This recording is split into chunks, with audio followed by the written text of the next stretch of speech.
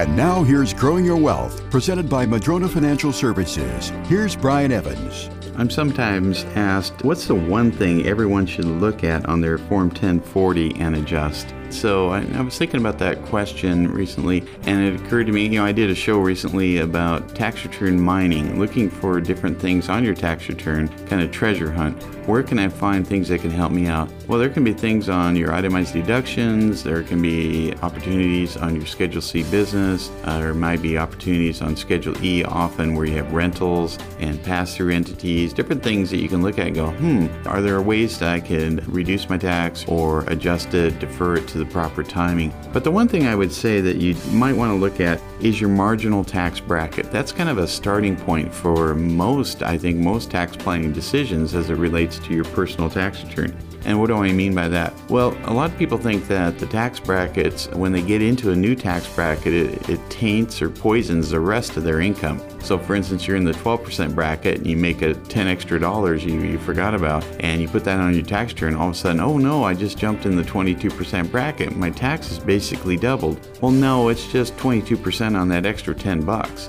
It doesn't taint the other income that you earned. But if you're below a certain bracket, you might have some opportunities. You might say, I'm going to trigger some income. I'm going to do a Roth conversion. Or maybe you're at a particularly low bracket one year. You can trigger some net operating loss carryforwards, or you can have capital gains recognized at an extremely low rate. There's a lot of opportunities when looking at your marginal tax bracket. Even the mightiest of trees can be blown over if they don't have strong roots. And the same is true for your investment plan. Can your plan withstand a financial storm? Go to MadronaFinancial.com and get started to request your Rooted Wealth analysis. You can also click on the chat button and ask us anything. We have a searchable library with answers to your questions. Visit MadronaFinancial.com.